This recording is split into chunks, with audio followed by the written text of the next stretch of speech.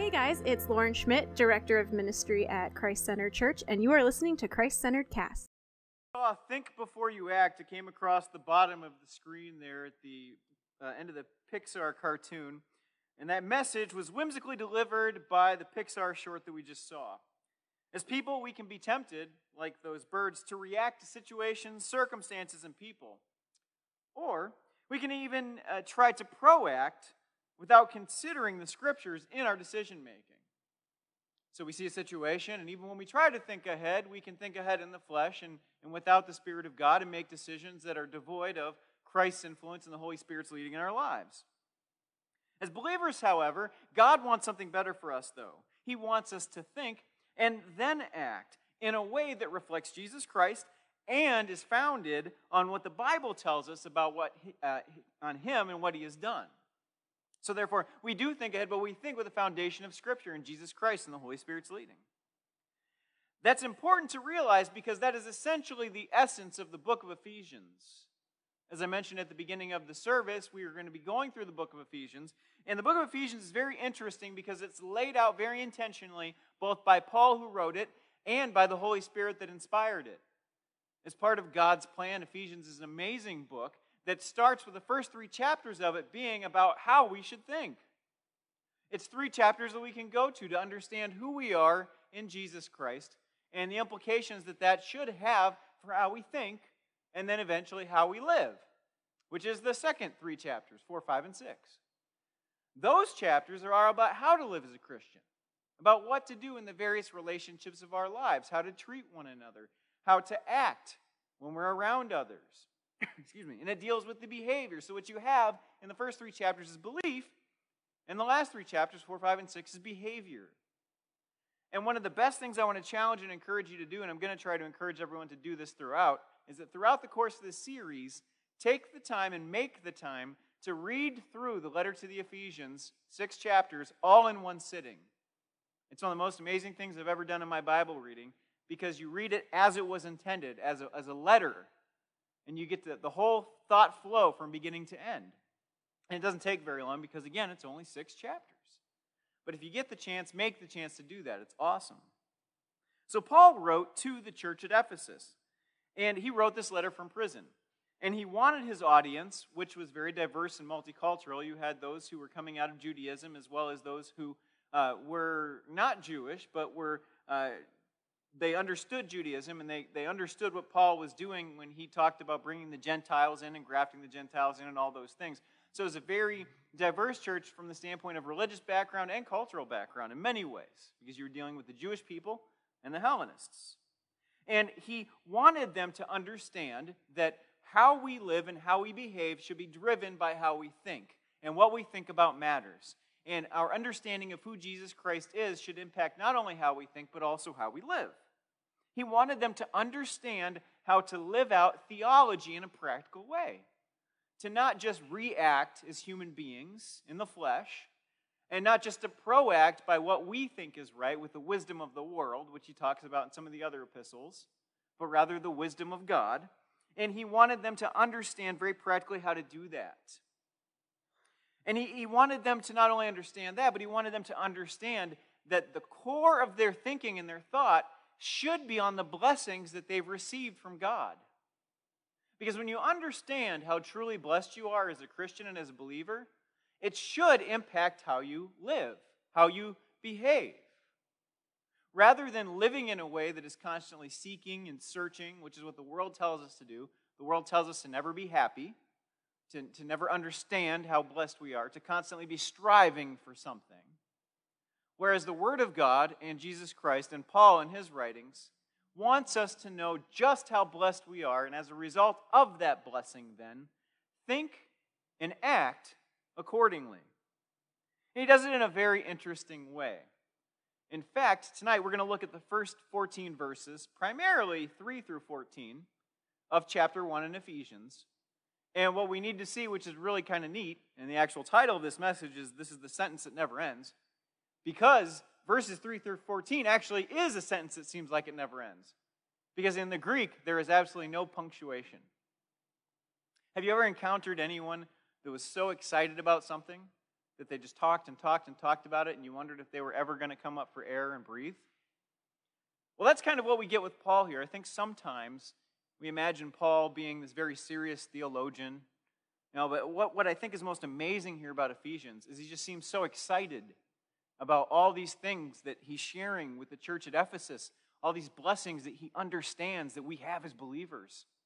And he's so excited that he's not bothering to punctuate in the letter.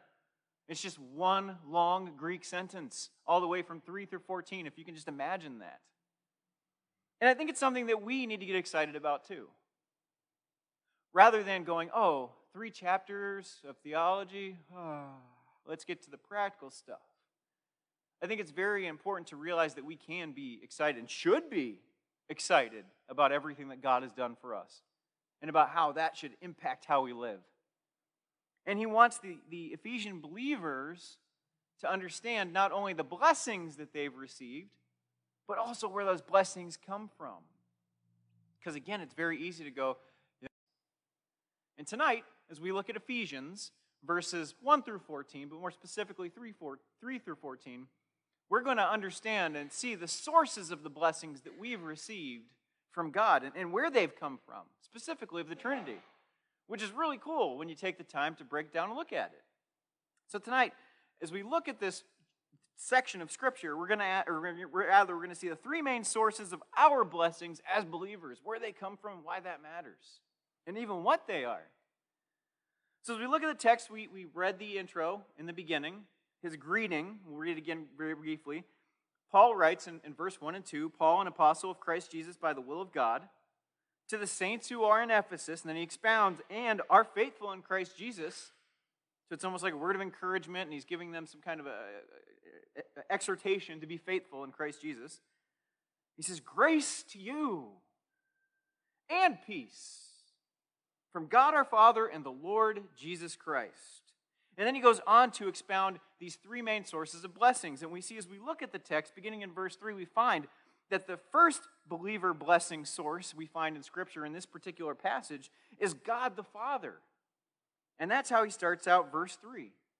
He says to them, blessed be the God and Father of our Lord Jesus Christ, who has blessed us in Christ with every spiritual blessing in the heavenly places, even as he chose us in him before the foundation of the world, that we should be holy and blameless before him.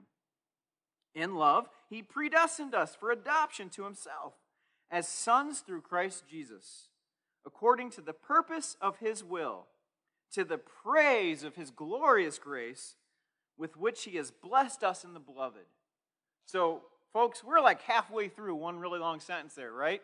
But that sentence is so jam-packed with such great theology that helps us understand how to think, which then helps us understand how to live.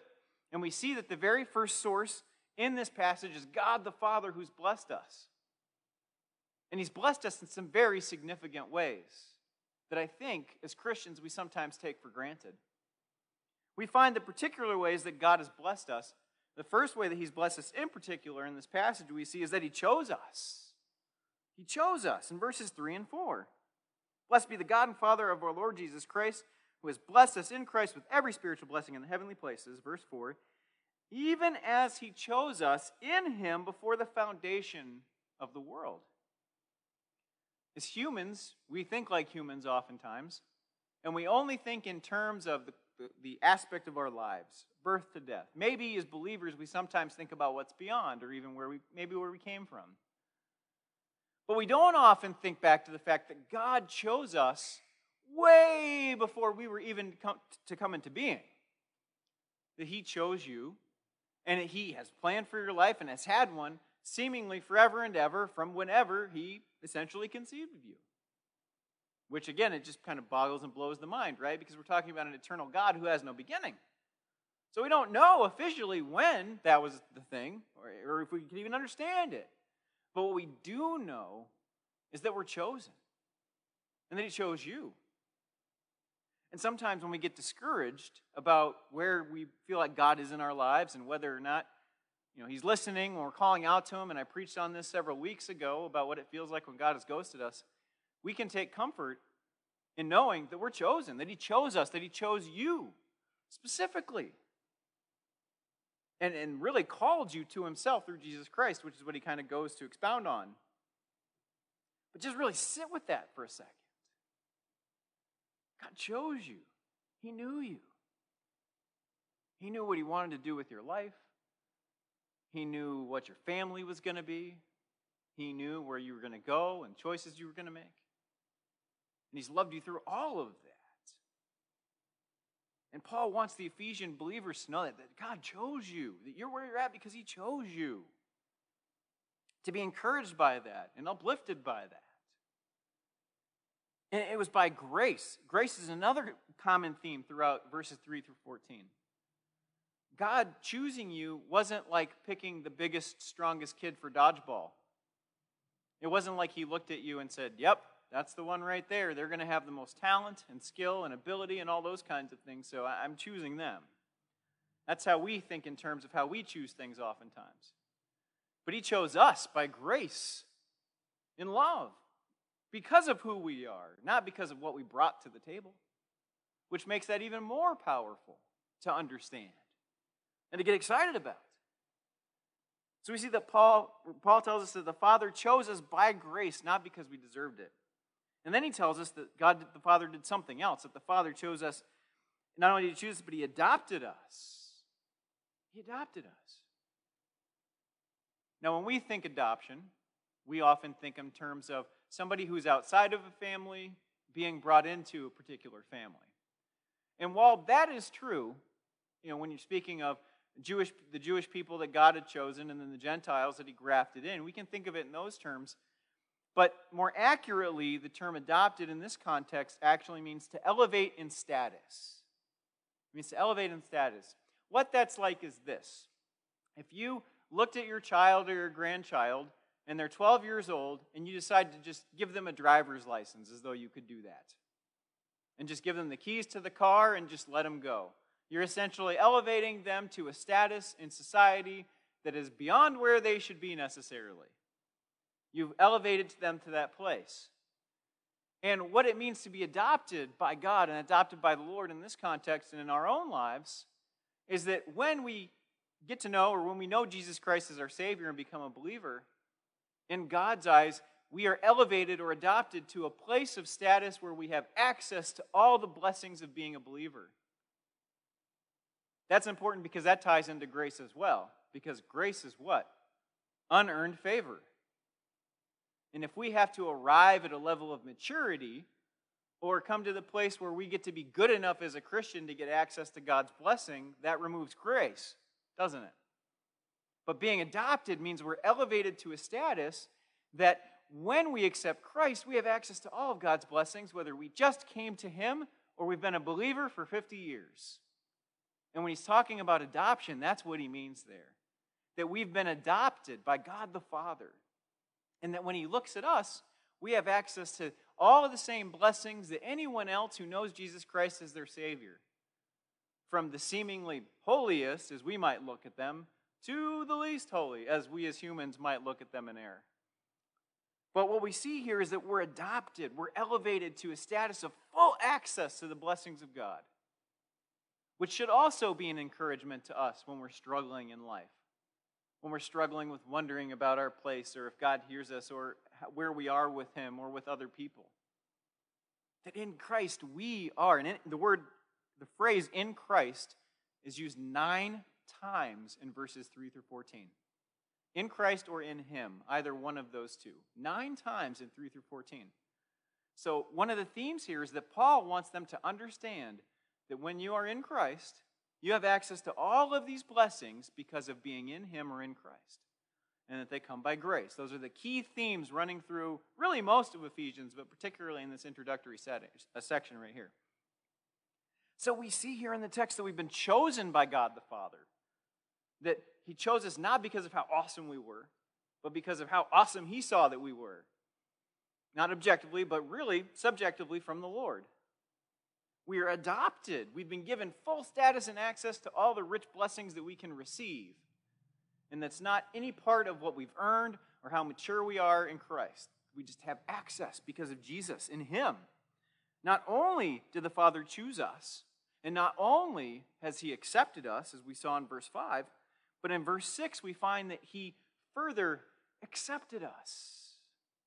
He accepted us as he would his own Son, Jesus Christ. So we saw in verse 5, in love he predestined us for adoption to himself as sons through Jesus Christ, according to the purpose of his will, to the praise of his glorious grace, with which he has blessed us in the beloved. When he talks about blessing in the beloved, that's looking at us like he does his own Son, Jesus Christ, and that the blessing that we have is his acceptance and seeing us as like his Son, Jesus Christ. And there's other theological terminology that we'll probably see in other places in the text in other times, but there's also a legal aspect of that, in that when he looks at us, he sees his Son, Jesus Christ. He's an advocate for us. But he has accepted us as he would his own Son. So we don't have to stand out here and try to earn it, which is what we as Christians so often want to do, right? We want to have our Christian checklist and make sure that we're doing all the do's and don'ting all the don'ts. And we think, yeah, if I can just do all the do's and don't all the don'ts, then I'm in, that God will like me more. But that's not what he says at all, and we see that here in the text. We have been accepted by God by virtue of our relationship with his Son, and he looks at us like his Son, which is outstanding and even ties in with everything that he said before about being handed the keys to the car before legal age, getting all the access to all the blessings, no matter how old and mature you are in Christ. He chose us. He adopted us. He's accepted us. So what do we have to truly feel like we're missing out on by being a believer? We're tempted by the world to try to do it the world's way, to try to find happiness by the world's means, to try to fill different voids in our lives that we just don't feel like we're getting with God and the church. And yet I want to remind you tonight what Paul wanted to remind the Ephesian church of, that you have an abundance of blessings just by virtue of your relationship with God.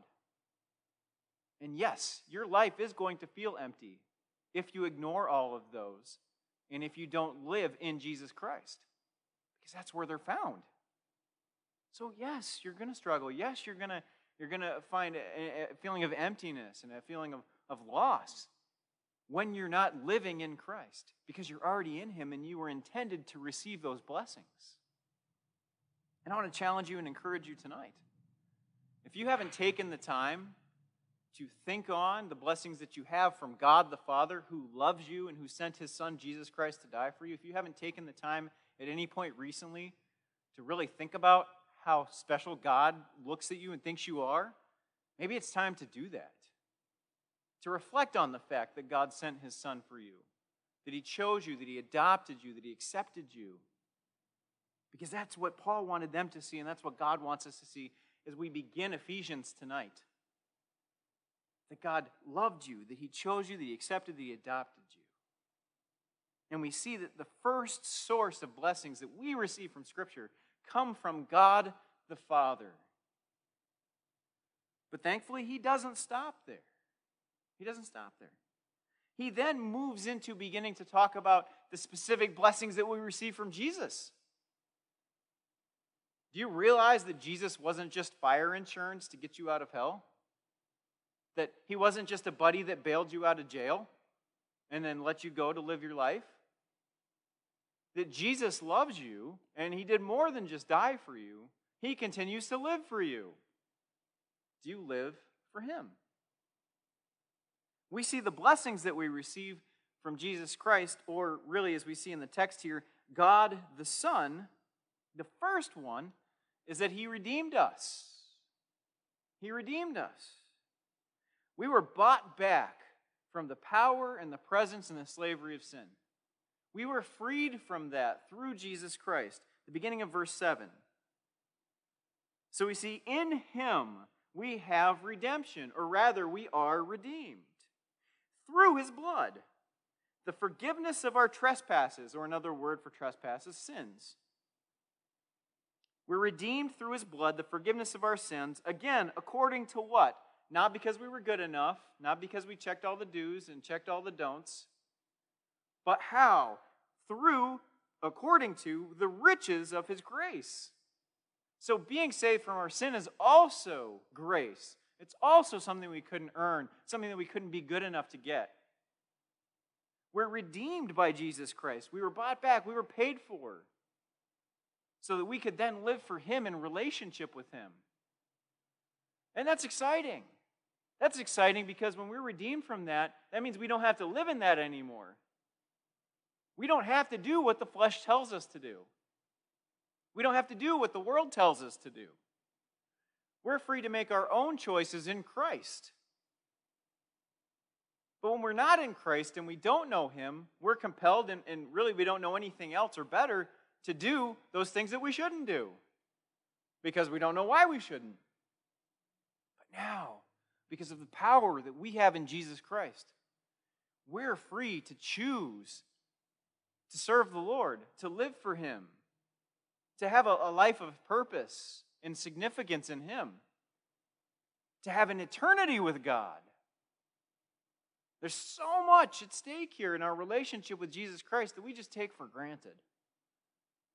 And we forget that he didn't just give us a get out of jail free card by dying for us on the cross, but he bought us back from all of those terrible things. He paid the price with his own life. We're redeemed in the beginning of verse 7. But not only did he redeem us and free us from that, but he also forgave us. Imagine that. Imagine he goes and posts your bail for jail and lets you out, but then says, you don't have to pay me back. I took care of it already. You don't owe anything. You can't do anything in order to pay back what I paid for you. All I ask is that you live differently and that we have a relationship. Just stay in touch regularly. We would go, that doesn't seem like that big of a request, right? If one of our friends did that for us, they posted our bail and then said, you don't need to pay me back the 10%, 100 grand or whatever, however much it was. We're good. I took care of it. Don't even worry about it. But let's stay in touch and let's talk regularly and, I want a relationship with you. Okay, all right, sure. But yet so often, we just lose Jesus' number. And we're like, whatever. I won't get in trouble again. I'm going back to doing how I'm going to do things. He redeemed us, and not only did he redeem us, he forgave us. The second part of verse 7. In him we have redemption through his blood, the forgiveness of our sins, according to the riches of his grace. We did nothing to deserve it. And not only did he redeem us and forgive us, he also repurposed us. Think about that. You have maybe an old item around your house that doesn't really do what you wanted it to do anymore, but you fix it a little bit. You repurpose it for maybe even something else. And we find that here with our own lives, that we're repurposed. Verses 8 through 10, which he lavished upon us in all wisdom and insight, making known to us the mystery of his will. How? According to his purpose. Prior to being repurposed by God, we're living our lives with our own purpose. At least that's what we think anyway. We're living for us. We're trying to survive. We're trying to make it through the day. We're trying to do what we need to do to pay the bills. But God says, I got a different purpose for you. I'm going to repurpose your life. And it's according to my will. It's going to be so much better than anything you could come up with on your own. We're repurposed in him according to his purpose, which he set forth in Christ. It comes back to Jesus, Christ the Son. Our purpose is found in Jesus. Our life is repurposed for him so that we're living for him and not ourselves anymore. And that's exciting because it opens up an entire world that we didn't know that we had before. An entire life that we didn't know that we had before. That we can make a difference in the lives of other people. And that we can be significant in the lives of others for him. And point others to him. So that they can know true purpose for their life as well. We are repurposed in God. Through Jesus Christ, God the Son. He redeemed us, forgave us, repurposed us, and he also inherited us. This is interesting and amazing, and Paul wanted them to really understand this. That not only do we get an inheritance, that we are one too. Because when we accept Jesus Christ as our Savior and we come into the kingdom of God and we have a relationship with Him, we get an inheritance of all of those blessings of being considered sons and daughters of God. We get that inheritance that we have to look forward to in heaven. Not only that, though, we are an inheritance. Because we are an inheritance for Jesus Christ. Because we essentially become the temple of Christ. We become the body of Christ. And in the future, we find that we become the bride of Christ. So not only do we receive an inheritance, but we also are one. Think about how awesome and special that is. That God loved us so much that He didn't just save us and let us go do our own thing. That we have a purpose and that someday we will know what it's like to be truly married to Jesus Christ and have a relationship with Him for eternity. The Christian life is so exciting, and we as humans tend to make it so boring. And we look at a passage like this and we yawn. And we go, there's so much theological jargon here. And we go, I'm going to move on to something that's spelled out a little more clearly. And we miss out on all this awesome stuff that God has for us and that He wants us to understand through what Paul writes in Ephesians. He says, not only are you an inheritance, not only do you get an inheritance, you are one. And he's talking, and we miss this and we skip over this sometimes, but he's talking to both those who were Jewish people that converted to Christianity. Not only them, but he was also talking to the Gentile converts as well. So that's why we have this picture of unity and diversity in the church at Ephesus, because Paul specifies it here. He says to the Jewish believers, he speaks to them in the first part of verse 12, when he says, the first to hope in Christ. He's talking about how the gospel went first to the Jewish people, which it did in fact. And then later on, God called Paul to minister to the Gentiles and for them to come to know Jesus Christ. But he's speaking specifically first in the first part of verse 12. He says, so that we who were the first to hope in Christ might be to the praise of His glory. But he doesn't stop there, because he wants them to know that these blessings, that these things that Jesus Christ did for them, He did for all of us, whether Jew or Gentile or Greek or Roman, all of us who know Him, who are in Christ. So he says, so that we who were the first to hope, and then in verse 13, he says, in Him you also. So not only those who were the first to hope, but also in Him you also. He's talking about the rest of the folks there. Both the Jewish believers and the Gentile believers. We were all inherited to be a part of the body of Christ, the temple of Christ, the bride of Christ. And not only did we get an inheritance in Him, but we are an inheritance for Him.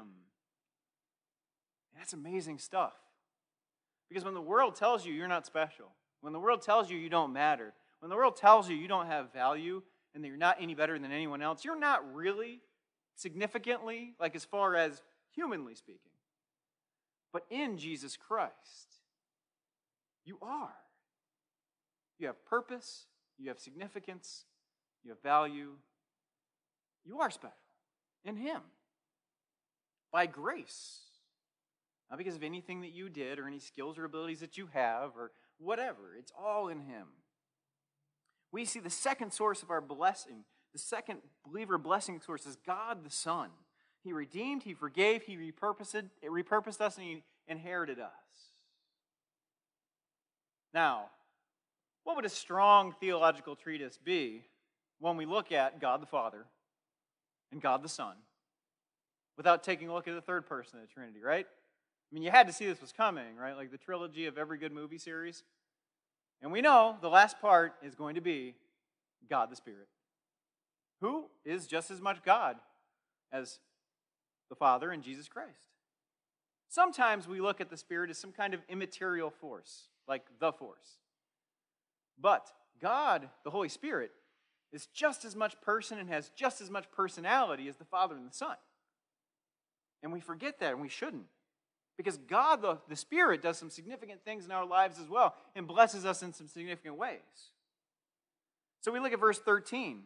It says, in Him you also, so everyone, when you heard the word of truth, the gospel of your salvation, and believed in Him, Jesus Christ, were sealed with the promised Holy Spirit. Sealed. And that's the first blessing that we see that we get from the Spirit of God. is he seals us. Now, sealing has some important theological implications for us as believers.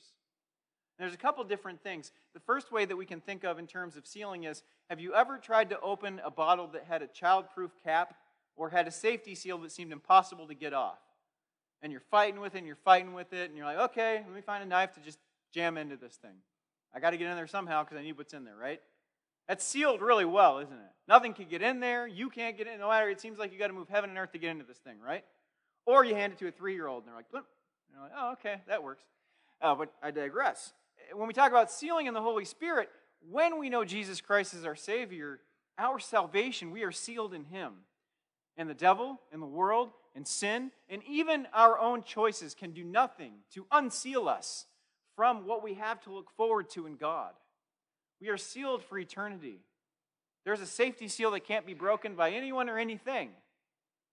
That's awesome. Think about, let that settle in. When you think that you've crossed a line that God can't forgive, it's not true. That's a lie from Satan. When you feel like you can't be good enough to try to earn your way into God's favor so that He thinks you're good enough, that's a lie. It's just not true. When you know Jesus Christ is your Savior, and you have that relationship with Him, and you've made that choice to be with Him, you're sealed. You're safety sealed. And no one can puncture it. It's not only security, but it's also authenticity. One of the things about, because many people know, and those of you who don't know that I'm a bit of a comic nerd, well, in the comic book world, we have different comics that sometimes get signed. And in some cases, that adds more value to the book when you have either the writer or the artist or somebody attached to the book sign it with their signature. But there are people out there that will try to forge a signature in order to make it look like it's signed by somebody else that it's not. And there are actual companies that will authenticate whether or not that signature is real. And when they do, they place their seal on that book, showing that, yes, we know that this is the real deal. It's authentic. This was signed by that person. There is no doubt. And there is a seal of authenticity on that book. And when we come to know Jesus Christ, we have a seal placed on us by the Holy Spirit as well. So not only are we secure in Him, but there's also no question regarding our salvation. So we don't have to stop and wonder if we've somehow lost it, or we need to get saved more, or even resaved. Because once we know Jesus Christ, the Holy Spirit authentically seals us in Him. So that's another way in which we can view this idea of a seal in Scripture. Not only is it an issue of security, it's also an issue of authenticity. And then the last thing is it's an issue of identification.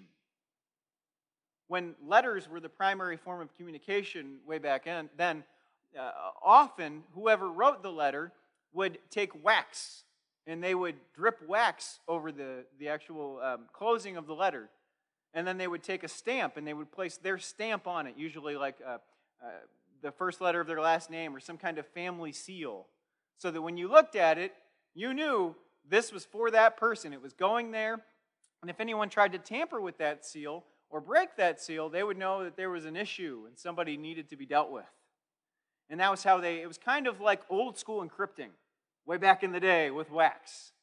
But when you looked at that seal, you knew whose that letter was, where it was going, and who it belonged to. And it's the same thing with the Holy Spirit. When we come to know Jesus Christ as our Savior, we're sealed. We have His mark, His stamp upon our lives. And there's no question who we belong to and why that matters. And Paul wants them to understand this. You were sealed in the Holy Spirit. It's a matter of security, a matter of authenticity, and a matter of identity. That's how much you matter to God. Even when it doesn't feel like it, you can go back to that, and you can know that you have the Holy Spirit of God living inside of you, and that He has marked you for eternity. But He doesn't only seal you. There's something else that He does as well, which is just as awesome. And that's He guarantees you. So as we look here at the second part, or verse 14 rather. So we saw you were sealed with the promised Holy Spirit. Verse 14. Who is the guarantee of our inheritance until we acquire possession of it. So when you come to know Jesus Christ as your Savior and you're sealed by the Holy Spirit, you're also guaranteed with God. That's like a down payment for eternity. It's kind of like at Christmas time, if you can't afford to pay for something in its entirety, you put a down payment on it or you lay it away. And it's the same thing here, where we have a little bit of eternity in our hearts and we have the Holy Spirit living within us. And we know what it means to be redeemed and born again on the inside. And we know that that's a guarantee that when we pass from this earth and we go to be in the presence of God, that we're going to then receive all of the other blessings that we can't have access to here. It's a guarantee of the things to come in eternity. It's a down payment, an investment, paying in earnest for us so that one day when we pass on, we can look forward to everything that we're going to gain when we go to heaven and we go to eternity to be with God. And again, this is exciting stuff. You can either look at this as a dry theology lesson and pass over it and go, I don't understand those words anyway. Or you can really dig into it and really understand the awesome things that we see here that should change our lives. That if we let these things really drive our thinking as Christians, it would change not only how we look at life, our lives, the lives of others, it would change how we look at salvation, and it would change how we live and how we behave and how we interact with others. That's what Paul wanted them to understand. We see here the Holy Spirit that comes to live within us when we accept Christ seals and guarantees us. And really should be the driving person in our lives when it comes to making the choices that we make in life. Paul talks about in Galatians living in the Spirit and bearing the fruit of the Spirit. And it all stems from this. Not living according to the fruit of the flesh and the works of the flesh, but rather through the Spirit and the Spirit working through us and bearing fruit in our lives. What is your life a reflection of? Is it a reflection of the Holy Spirit sealing and guaranteeing you? Is it a reflection of the power that we have in Him, in Christ, with the Holy Spirit energizing our lives? Or is it a reflection of the flesh? And for whatever reason, you're just choosing to forego all the blessings that God has for you, and you're going to try to do it your way. Paul wanted the church at Ephesus to know they're missing out on so much if they don't live in Him by grace. They're missing out on the power of the blessings that come from God the Father, God the Son, and God the Spirit. And that's the encouragement that I have for you tonight as well. The same one Paul had for them and has for us, is we need to look at whether or not we're paying attention to the blessings that He has for us. What do we learn from this text? What do we take away from it? What should be our practical living out of this? Because we're not going to wait until chapter 4 to start talking about how we can live this stuff out. Because it should be changing our thinking now. We learn from this particular text that as those who are born again, those who know Jesus Christ, we've received multiple blessings from the Father, the Son, and the Spirit. He chose us, adopted us, accepted us, redeemed us, forgave us, repurposed us, inherited us, sealed us, and guaranteed us. Whew, that's quite a list, right? But why not pick one and maybe focus on it for a week and really focus on living in that concept and understanding what it means? That's the first way you can apply that tonight. If you know Jesus Christ as your Savior, take a look at this text again and do a little bit of a study on one of the themes that we see here. And really ask yourself, how do I see this in my life? Do I see this in my life? And if I don't, what do I need to do to see it? And if you need some assistance with that, I would love to talk with you about what it means to be all of these things and how you can live those things out practically. So we have all these different themes presented here, all these different blessings. Pick a blessing and be blessed by it for a week. And then either stay with it or move to another one the next week.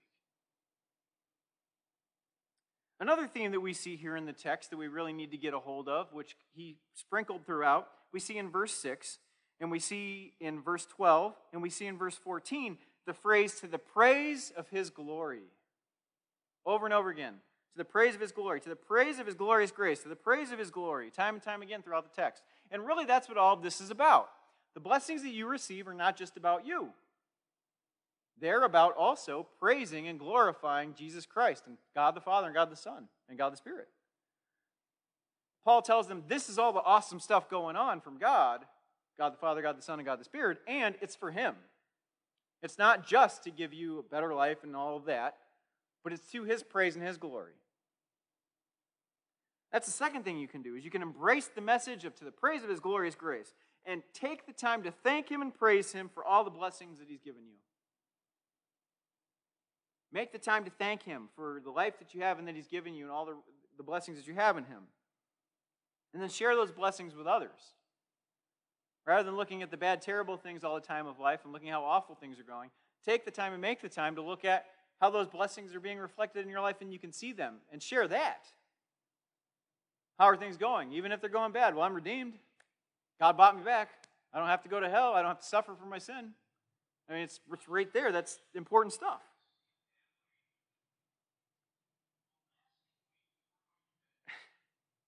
And the last thing, really, and the most important thing in the message of Ephesians is ultimately to give your life to Jesus Christ, to understand what it means to be in Him.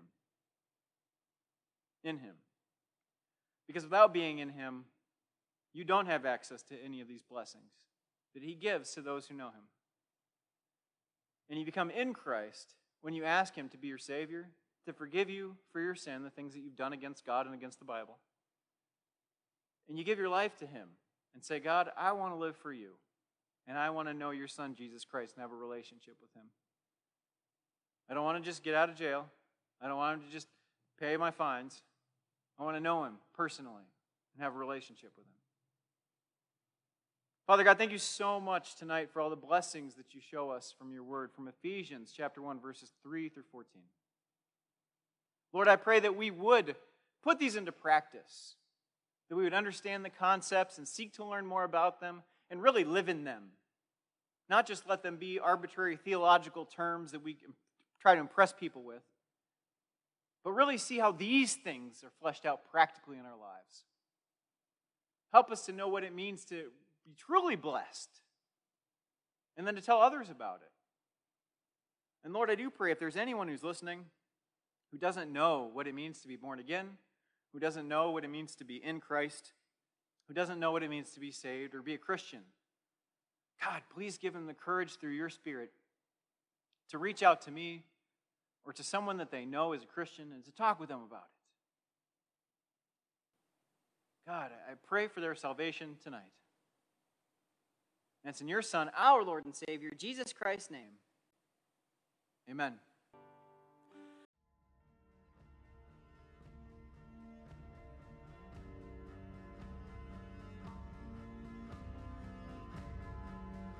Thanks for listening. Tune in next week.